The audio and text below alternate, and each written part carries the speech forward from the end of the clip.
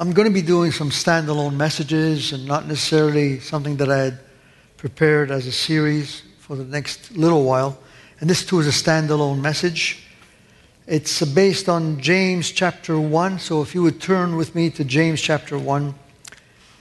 And we're going to be reading just two verses from verse 2 to verse 4. And it's a passage that speaks about trials and how trials do come our way and how they impact our lives. None of us enjoy trials. None of us want trials in our lives. But James has a different view when it comes to trials. And so we're going to be looking at these two verses. And please just stand. Earlier we prayed for the Christians in Ukraine and in Russia. There are many Christians who are not only displaced, and families have been torn apart. Women are alone because apparently every male under the age of 60, I think, is conscripted in Ukraine as a soldier. And so you can imagine young men, older men, all have to bear arms to defend their country. And it's just a very devastating situation. What a trial that is for them. And yours may not be as intense, but still you may be in a trial. And so I pray that this word will bring light and comfort to your soul as we read these verses. So consider it all joy, my brothers and sisters, when you encounter various trials, knowing that the testing of your faith produces endurance. And let endurance have its perfect result, so that you may be perfect and complete, lacking in nothing. Let's pray, shall we? Heavenly Father, how can we thank you enough for your word? What a light it is to us and a lamp to our feet. How we are lost without this most reliable compass. It alone points to the true north, which is you. It alone can draw us closer to you. It alone can dispel the clouds from our minds. And so we ask that once again, you would speak to your people. Draw us closer to yourself. For your name's sake, strengthen every one of your beloved who is here today. In Jesus' name, amen. Please be seated. Testings, trials, they're not a pleasant experience, but as Christians, we cannot avoid them. It would be great if Christianity would guarantee a pain-free life. A life filled with happiness, prosperity, and safety. One that would be the envy of the most wealthy, the most popular person in the world. That would be nice. But the Christian life is anything but a life of ease and comfort. Jesus said this to his disciples. And they were shocked when he said this, and I'll explain why in a little while. In the world, you have tribulation. Tribulation. But take courage, I have overcome the world. He didn't say, take courage, you will overcome the world. Take courage, I have overcome the world. And those are really telling words. Why? Because he is saying that as a second Adam, he is going to win where the first Adam failed. There is no evil influence that could have led our Savior into outright rebellion against his Father. There would be no power on earth that could cause him to fall and be tempted to disobey. I have overcome the world, because the world is in the lap of the evil one. We know that. And so Jesus is saying, the world will not have victory over me. And all those in me, all those in Christ, gain from that victory. That victory becomes our victory. Just like his righteousness becomes our righteousness. His holiness becomes our holiness. and so that we can rejoice. Though for a moment we do go through tribulations, no, we know that those tribulations will not undo the believer, will not pull the believer from the grip of God. One of the illustrations I've shared with you on several occasions is the illustration of an eagle that has its nest perched on a very high cliff. And in that nest, there are eaglets, and they feel very comfortable and safe. When it rains, the mother eagle hovers over them and spreads her wings, and not one drop of rain comes through. When it's cold, the mother eagle again spreads its wings and covers the nest, and the eaglets feel very safe. And of course, the mother eaglet feeds her young and makes sure that they are well taken care of and that no predator comes even close to the nest. But there comes a moment when the mother eagle removes the bedding, the straw, the hay, all the comfortable bedding that the eaglets have come to enjoy in their young life. And the eaglets don't understand what's going on. And so they perch themselves around the nest, on the edge of the nest, while the mother eagle plucks away at the bedding and throws it out. And they're just perplexed by all of this. And then finally, the mother eagle, with her head, bumps against one eaglet, and the eaglet falls and plummets into nothingness. And this eaglet is asking itself, what is going on? As she plummets. And then down swoops the eagle to pick up this little eaglet and brings it back up into the nest. And the eaglet then once again is reassured, Mother eagle loves me. Mother eagle takes care of me. And we go through this kind of experience where we doubt God's care when we seem to be free-falling, and then we are reassured of His care and His love when He picks us up momentarily. We have this saying that we've heard on many occasions, God is good all the time, and all the time He is good. And unfortunately, many have interpreted that saying as to mean that when good things happen to us, that's God. When bad things happen to us in this life as a Christian, that's not God. But both are God. Nothing happens by chance in the life of a believer. Nothing. Absolutely nothing. When that eaglet is free-falling, when that eaglet sees the bedding removed from its nest, the mother knows exactly what she wants. She wants the eaglet to learn how to spread its wings and fly. And it will do this repeatedly until that eaglet learns to spread its wings and fly. God has a specific purpose when trials come into our lives. No trial is a mistake. No trial is by chance. All trials are designed by God and woven into the very fabric of our lives by the sovereign hand of God.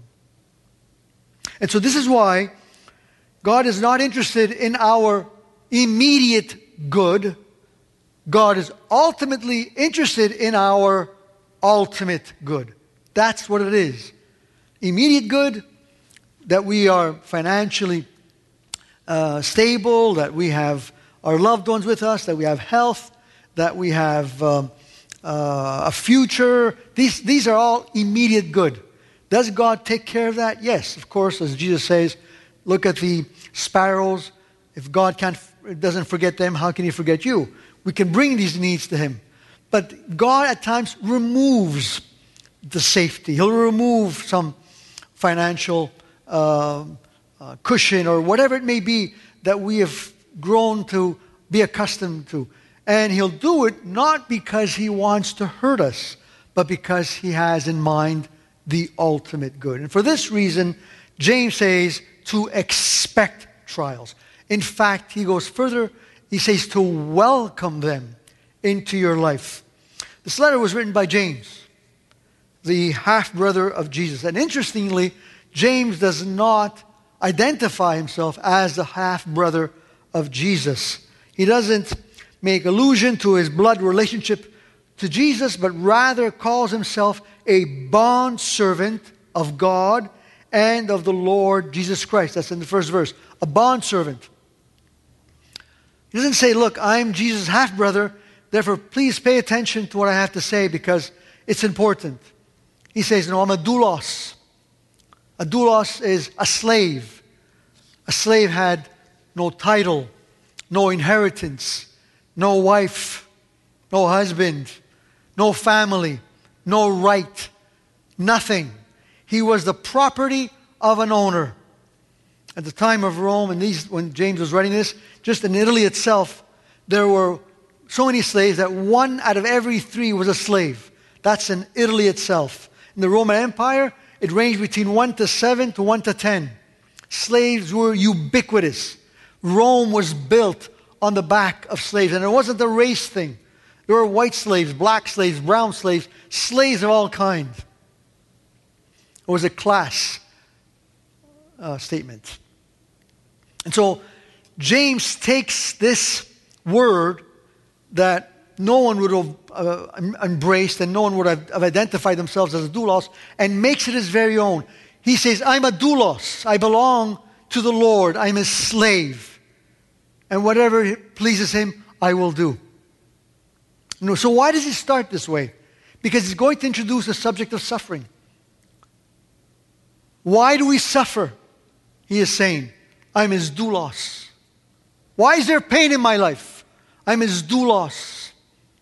Why is there this trial? I'm his doulos.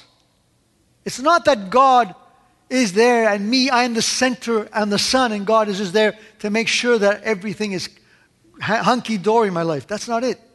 I'm his slave. And if he introduces pain into my life, he has every right to do so because he has redeemed me. He has made me his own. He loves me. And he paid the ultimate price for me. The thing that pleases the Heavenly Father is not to bring pain into our lives, not to bring trials, but because he wants us to partake of his holiness. And he knows that the pathway to this glorious goal of holiness is through suffering and hardship. Without suffering and hardship, the writer to the Hebrews says, we don't partake of his holiness. Now, this was not a truth embraced by the Old Testament saints. It's there in the Old Testament in embryonic form, in seed form. Remember what Augustine said? The New Testament is in the Old hidden. The Old is in the New revealed, or better yet, expanded. Rarely do you see or read of saints rejoicing while they suffered. You come across that a little bit in Psalm 119, and you come across this truth in the book of Habakkuk, when he says, though the stalls are not filled, I will continue to rejoice in the Lord my Savior. But generally speaking, you don't see the concept of rejoicing. They could not understand suffering and trials. They couldn't understand that as a portion of the life of a believer. For them, the blessings of the Lord makes rich, as it says in Proverbs 10:22, and he adds no sorrow to it. For this reason, Asaph, the servant of the Lord, the choir leader, was troubled when he says, for I was envious of the arrogant as I saw the prosperity of the wicked, for there are no pains in their death. And their belly is fat. They are not in trouble like other people, nor are they tormented together with the rest of mankind. That's in Psalm 73-5. He's saying, why are they pain-free? Why is there no suffering in the unrighteous, in the wicked? Why are the righteous suffering? Why are the righteous filled with pain and hardships? It shouldn't be. Because this was the understanding that the Old Testament believer, the Old Testament saints had, that suffering was only meant for the unrighteous, that the righteous was to live a life of blessings and God's favor was to be on them. Little wonder then that Job's friends concluded for Job to suffer this much, he must have sinned gravely. This was the general belief of the Old Testament saint. But then in comes James, and he writes that as a child of God, you are not only to expect trials, you are to welcome them. Welcome them. Suffering is part and parcel of the Christian life. A Christian is not meant to live a life of ease, but one marked by trials, hardship, and suffering. And this was radical. And remember, James wrote primarily to the Jews, Jewish Christians.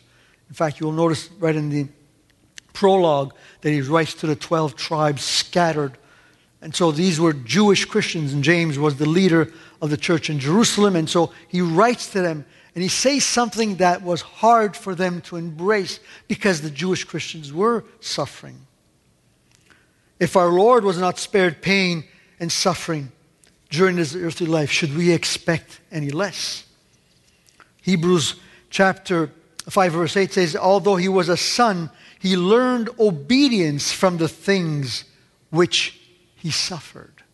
The Lord never knew what it meant to obey because he is Lord. In heaven, he is the center of worship and the object of glory. No one is more elevated than him. And yet, in his abasement, in coming down to us, he had to learn obedience. And he did so through suffering. Jesus was the Father's beloved Son, without sin and holy in every sense. There was not a blemish of any kind in our lovely Savior. And so he endured the most horrific treatment afforded to any human. Not only the suffering at the cross, but the suffering from his own countrymen. He came to his own, and his own received him not. All they did was be hostile and opposed to his message. He suffered. Our Lord endured. Should we not carry our cross? He carried the heavy cross to redeem us. Now we can carry our cross. Expect trials. That's what James says. Secondly, we are to rejoice in trials. Consider it all joy. In other words, consider it the climatic joy. That's what James is saying. Rejoice when sufferings come into your life. And notice that they are of various trials. In other words, there are various kinds of trials. They come in all sizes and shape. And in every one of these trials, we are called to rejoice. Joy. That's a wonderful word. Happiness is circumstantial. Joy is supernatural.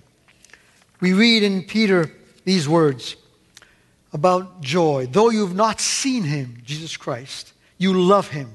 And though you do not see him rather now, you believe in him. You greatly rejoice with joy inexpressible and full of glory. Is there greater joy for the believer who could see Jesus or for the believer who cannot see Jesus? Have you ever asked yourself that question? Many times I wondered, oh, how I wish I could have been born when Jesus was around. I just would have seen him and it would have been much easier. But if you remember in the book of Luke, when Jesus had gathered with his disciples and he was ascending, it says they worshipped him, but some doubted. It's an interesting verse. They worshipped, which means they were proskuneo, bowed down with their faces to the ground, but some doubted. They didn't have the assurance that indeed this was their Messiah. Why? Because as Paul says, though we knew him in the flesh, we no longer know him in the flesh. Knowing him in the Spirit is far greater than knowing him in the flesh. And the joy that accompanies those who know him in the Spirit is far greater than the joy that the disciples had. Because the disciples were always on a roller coaster ride with their emotions until the day that they received the Holy Spirit and finally understood that Jesus Christ is the Lord of glory and that he dwells within us by his Spirit. And then there was exceeding joy.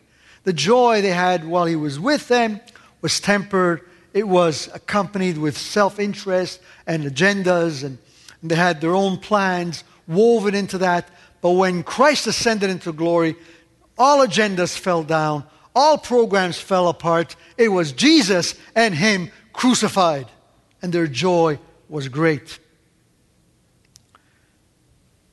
This joy is not sensory dependent. It has nothing to do with our circumstances. Yesterday, I had one of my favorite pastas, pasta alla carbonara. And my wife doesn't particularly like when I cook it because of the guanciale, which is the cheek of the pork. Some people are saying, "Oh, that's disgusting." That's part of the dish, and it makes a certain smell, and so forth. But I love the dish anyhow. So my son and I were eating this, and I just had my moment. I didn't want to be disturbed. I didn't want to be bothered. I said, "I'm not here. Just let me enjoy my pasta alla carbonara." I was happy. It was a very fleeting happiness. It was in joy. We can't experience joy in the birth of a child, or or the wedding of a child, a son or daughter. We can't experience joy, but they are not the joy that we speak of here. This is a joy that does not touch the senses in any way. When I enjoy my pasta alla carbonara, it hit my scent. It hit my taste buds. I liked what I saw with my eyes, and I just enjoyed that. But that's happiness. But joy is not sensory dependent.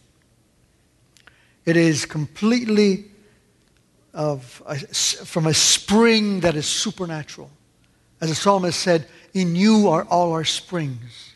And this joy comes from Him, the Lord Himself. Now, if you look at the godly saints in the Old Testament, you'll never see them rejoicing, as I said earlier.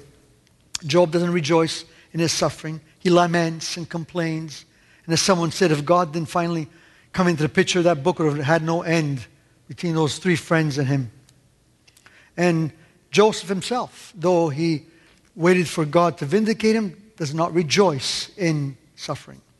Consider David as he's hunted by King Saul. He goes from cave to cave. And many of the Psalms were written during that period. But in every one of those Psalms, he cries out to God. He asks God for intervention, for help. But he doesn't rejoice. You see, the concept of rejoicing in trials, the concept of rejoicing when there's pain in our lives was foreign to them.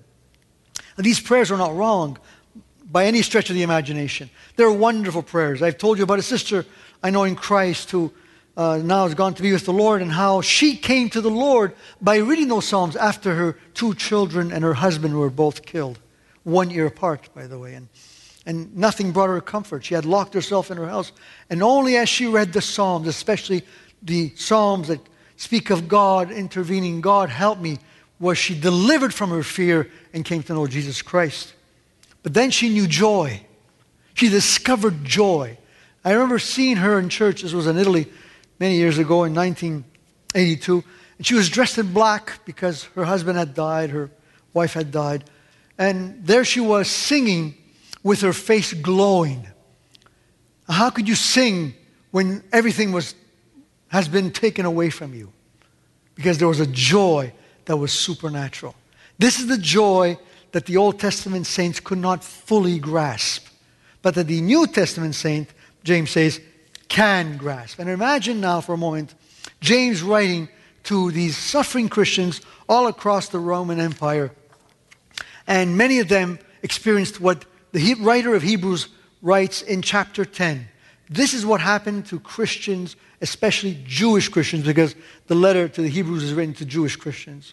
Hebrews 10:32, it says, "But remember the former days, when after being enlightened, you endured a great conflict." Notice, after coming to saving grace, you endured a great conflict of sufferings. Partly, and he breaks it down, partly by being made a public spectacle through insults and distress. So you were ridiculed, you were made fun of.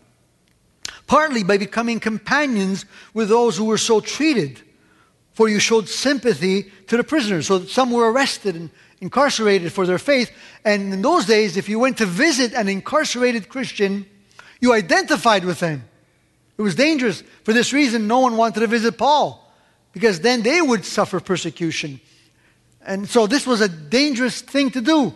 But you identified with them by becoming companions with those who were so treated. For you showed sympathy to the prisoners. And then you accepted joyfully, notice, joyfully, what? The seizure of your property, knowing that you have for yourselves a better and lasting possession. Isn't that something?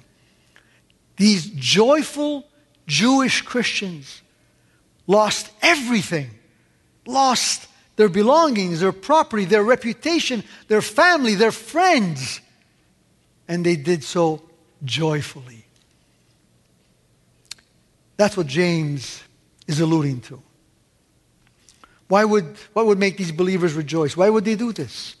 Look at Paul and Silas as they are in Philippi, preaching the gospel. They get flogged and then thrown into prison and shackled.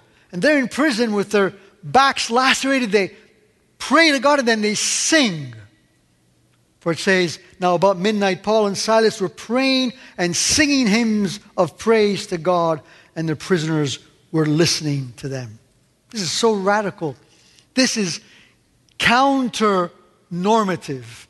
What is normal is to complain, it's to whine, it's to say, what is going on? It's to be like that eaglet falling down and wondering what in the world is going on. But to sing, it speaks of trust. Joy of this kind is unexplainable. It makes no sense. I've met Christians who have suffered greatly for their faith and have suffered in their life.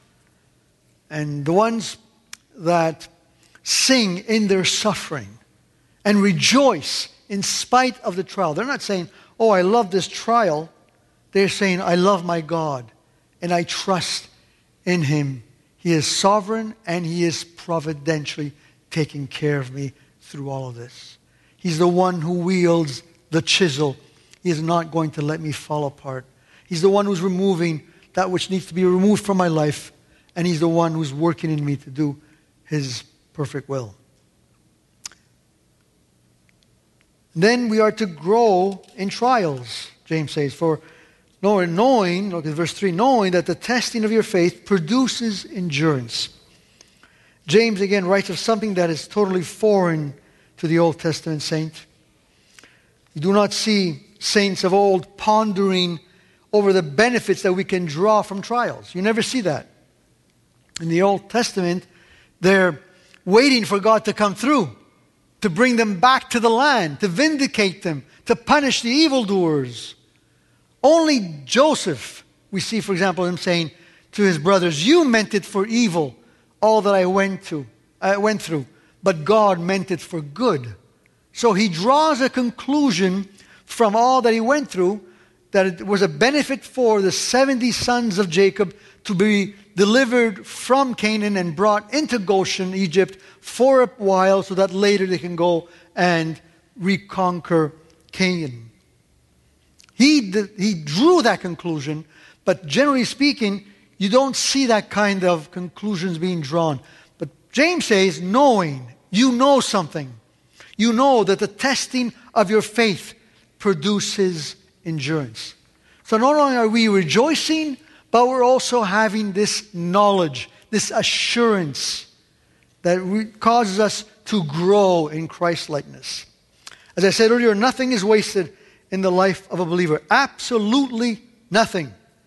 Nothing happens by chance. Here's a verse that we know all too well. Romans 8:28. And we know that God causes all, circle it, underline it, highlight it, causes all things to work together for good to those who love God and to those who are called according to His purpose. How true this is. What a powerful verse, unique, reassuring for every child of God. And if this verse does not bring reassurance to you, pray that the Lord would open your eyes to see this truth, especially if you're going through a difficult time. God weaves every strand into the tapestry of your life. He has a plan. He has a purpose for each one of His children. Now, when I say this, and I have heard this said many times, that God has a plan for us, and you may have heard it many times, I've met Christians who for years are still wondering what God's plan is for them. What is God's plan? What does He want me to do? How should I leave my mark in this world? And there's some Christians that feel they're insignificant, they're meaningless, they're nobodies because they're not leaving some kind of an important mark in this world. But verse 28 is followed by verse 29. God's plan is not a mystery. It's not something that we need to figure out. What's the plan, Lord? What's the plan? You know, I've had many people come to me and share what they believed was God's plan for their lives. And they would quote this verse. And I would say, God's plan is in verse 29. Just read it. For those whom He foreknew, He also predestined to become conformed to the image of His Son, so that He would be the firstborn among many brothers and sisters. Conformity to Christ. That's the plan. That's the glorious plan. It's not something special that is catered to me. God uses us differently, of course, and God directs our steps, all His children, in the manner that He chooses, but it's not something elusive. It's something clearly delineated. The agenda is there. It's told to all of us. He wants us like His Son. And so as we know this, while we're going through the trial, we draw comfort, right? If I know that I'm going through some kind of fire of affliction, and I understand, Lord, You're making me more like Your Son through all of this. I'm suffering right now. I can't take it. I am having a hard time. But I know that You are making me more like Your Son. I know that You are removing the dross as I go through this fire of affliction, because my faith is more precious than the gold that perishes. And You want to see the face of Your Son shining in the faith that is in me. And You want it to be clearly represented, clearly visible. You want to see that Christ-likeness in me. That's what He wants, so that Jesus could be the firstborn among many brothers and sisters. What a wonderful plan. And He will not fail in achieving His goal. He won't. So it's not my plan here on earth or my vision or my desires, but it's His plan that overrides all other plans. It's His will and purpose that stands alone. And so I could draw comfort from that, knowing that the testing of my faith produces endurance. This is why we can also rejoice, because that knowledge causes us to rejoice. How many times, as I've gone through trials and difficulties, I've had to stop and consider this truth, that God is sovereign, that He has brought me through this furnace. And as I'm going through that furnace, I'm realizing that He is reproducing Christ-likeness. He is removing dross, my self-centeredness, my selfishness, my pride. Whatever is not Christ-like is being removed from me. And so that the Christ-like character is being reproduced in me. So as I take comfort in that knowledge, I'm able then to sing. Because how do you sing if it's not based on knowledge, right? That's what James is saying. We can rejoice because we know. Joseph could not rejoice because he could not know. He only knew at the end something, and as he considers it, he goes, you meant it for evil, but God meant it for good. And at that point, he could have rejoiced because God's people were delivered from starvation and brought into Goshen. But we are now rejoicing as we go through the trial, as we suffer, as we go through pains. We can rejoice because God is at work in our lives. And that's what endurance is all about. Endurance is the perseverance of the saints. It's a wonderful doctrine, the fifth doctrine of grace, which basically states that those who are saved are going to persevere to the very end. They will not be plucked out of the Father's hand, out of the Lord's hand. As we sang earlier, they're His forever. And He who started this good work is going to bring it to completion. He will not fail. And so we find comfort in that, and we rejoice because he is reproducing Christ-likeness, which means we're growing in endurance. So we are to welcome trials. We are to rejoice in trials. We are growing in trials. And lastly, we are to stand complete through trials. Let endurance have its perfect results so that you may be perfect and complete, lacking in nothing. Perfect, complete, lacking in nothing. That's God's will.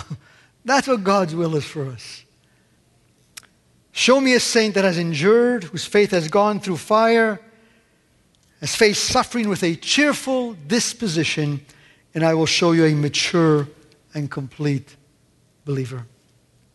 Mature and complete believer. And we thank God for the ones that God has graced us with here at LCF.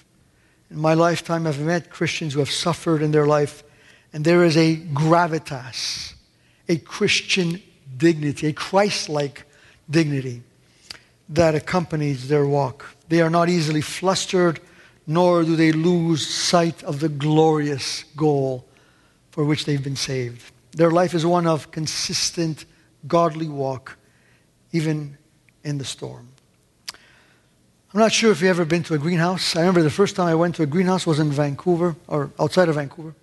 I've been to one several times here in Quebec.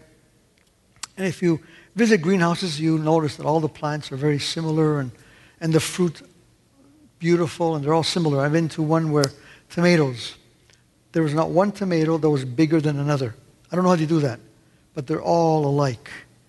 They're all this glistening red. And they are just a sight to behold. You walk into the greenhouse, you see all these plants charged with tomatoes. And as far as the eye can see, and it's just a beautiful sight to behold. In a greenhouse, plants receive the same amount of water, the same amount of daylight, the temperature is regulated, the conditions are perfect, and tomatoes all come out the same. The tomatoes you buy at the grocery store are typically those of a greenhouse. They're blemish-free, they look perfect, no damage whatsoever, but there's something lacking. The taste. Taste is not there. There's something wrong with those tomatoes. You eat, you try, you add salt, olive oil, whatever you want, it just doesn't taste the same. Now you go for a garden tomato. A garden tomato is completely different. Now, the garden tomato plant is exposed to insects. I know because sometimes I have to spray these poor plants, and I don't like to spray anything on them. They're exposed to too much heat, and then too much rain, and then too much wind, and hail, and everything else you can think of. And you will find on that plant fewer tomatoes than those of a garden tomato plant. But you take one bite of those tomatoes. You don't need olive oil, and you don't need salt. They explode with flavor. God has not called us to be greenhouse Christians. He never has. He doesn't want us in perfect conditions, safe, undisturbed. He won't do that with any of us. We're his children. He will not spare us suffering and hardship. He won't. There's no such thing as a Christian that doesn't go through hardship.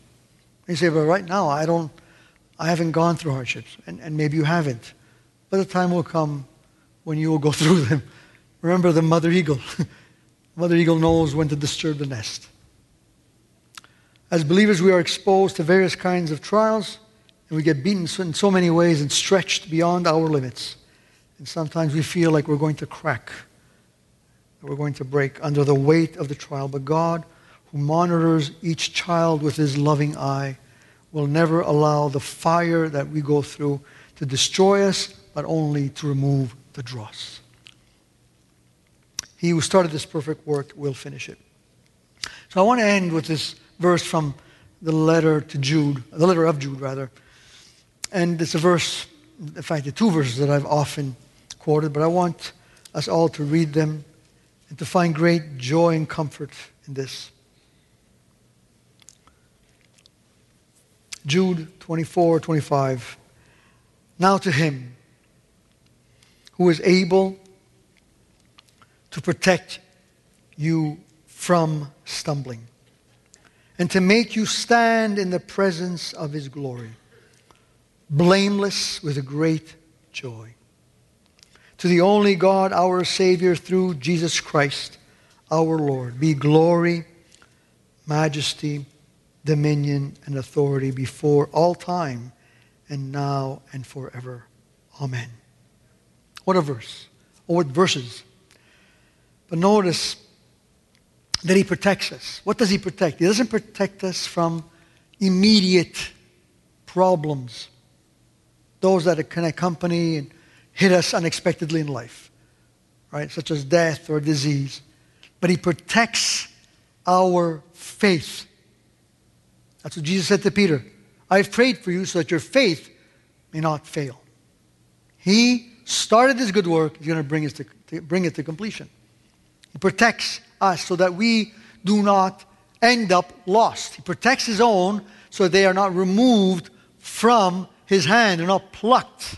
So no power on earth can overcome that which he has purposed to accomplish in our lives. He protects us. And he protects us from stumbling into unbelief, from stumbling out of his presence, so that he can make us stand in the presence of his glory. Think about this for a moment. Angels are unable to stand without covering their feet and covering their eyes. We are going to stand blameless. We are going to stand and behold the Savior's face. What a salvation. And he, to accomplish it, will do everything possible. He will bring us through any kind of trial necessary. While monitoring the trial, he will never lose sight of us, because his objective is so we are reproduced in the likeness of his Son, conformed to Jesus Christ, so that we can stand before him rejoicing. Not quivering in fear, but rejoicing. Yes, there's reverence. Yes, there's going to be awe, but there's going to be joy. Beloved, unspeakable, indefinable, glorious joy in the presence of this holy God. He's the one who's going to do it. For this, we're going to rejoice. I'm amazed with it. And we're going to stand blameless. That's how perfect the work of salvation is. It is unlike anything else. Nothing can compare. So when we go through trials and difficulty, and when we're tempted to bemoan the fact that we're suffering or going through a hard time, let's remember the words of James. Let's remember that we can welcome them, these trials. We can rejoice. We can acknowledge what God is doing as we're growing through the trials, and especially that he's going to make us complete and perfect to stand blameless in his sight one day. What an amazing God we serve. Let's praise him and thank him together. Heavenly Father, how can we thank you enough for your ways, your wisdom, your sovereign plan? How can we express our thanks? Such truths are far too high for us to fully grasp, but we get glimpses of them, and those glimpses that we are able to see give us comfort, give us strength to go on. Lord, we thank you for the joy that is ours in the trials that we face. I pray, O Lord, that we would not be found lamenting and whining, as so often is the case, but that we would be a people that would, like the Jewish Christians who joyfully accepted the seizure of their properties, that we would be such a people rejoicing in you. Now, there are times, Lord, when the trial is so hard and it's unbearable. Lord, you never make us go through something for which you do not provide all the grace we need. If you who did not spare your beloved Son, how will you not with him give us all that which we need? And we need grace, O Lord, so that we can rejoice, so that we can stop to consider what you are doing in our lives, and so that we can thank you as we grow in Christ-likeness. For those who still don't know you, draw them to yourself. May they come to know the wonderful Savior, the one who died for their sin, so they would be justified by faith even today. May they open their hearts to the Savior, for only you can do this, Lord. May regeneration be their portion today. And this we ask in the precious name of our Lord and our Savior, Jesus Christ. Amen.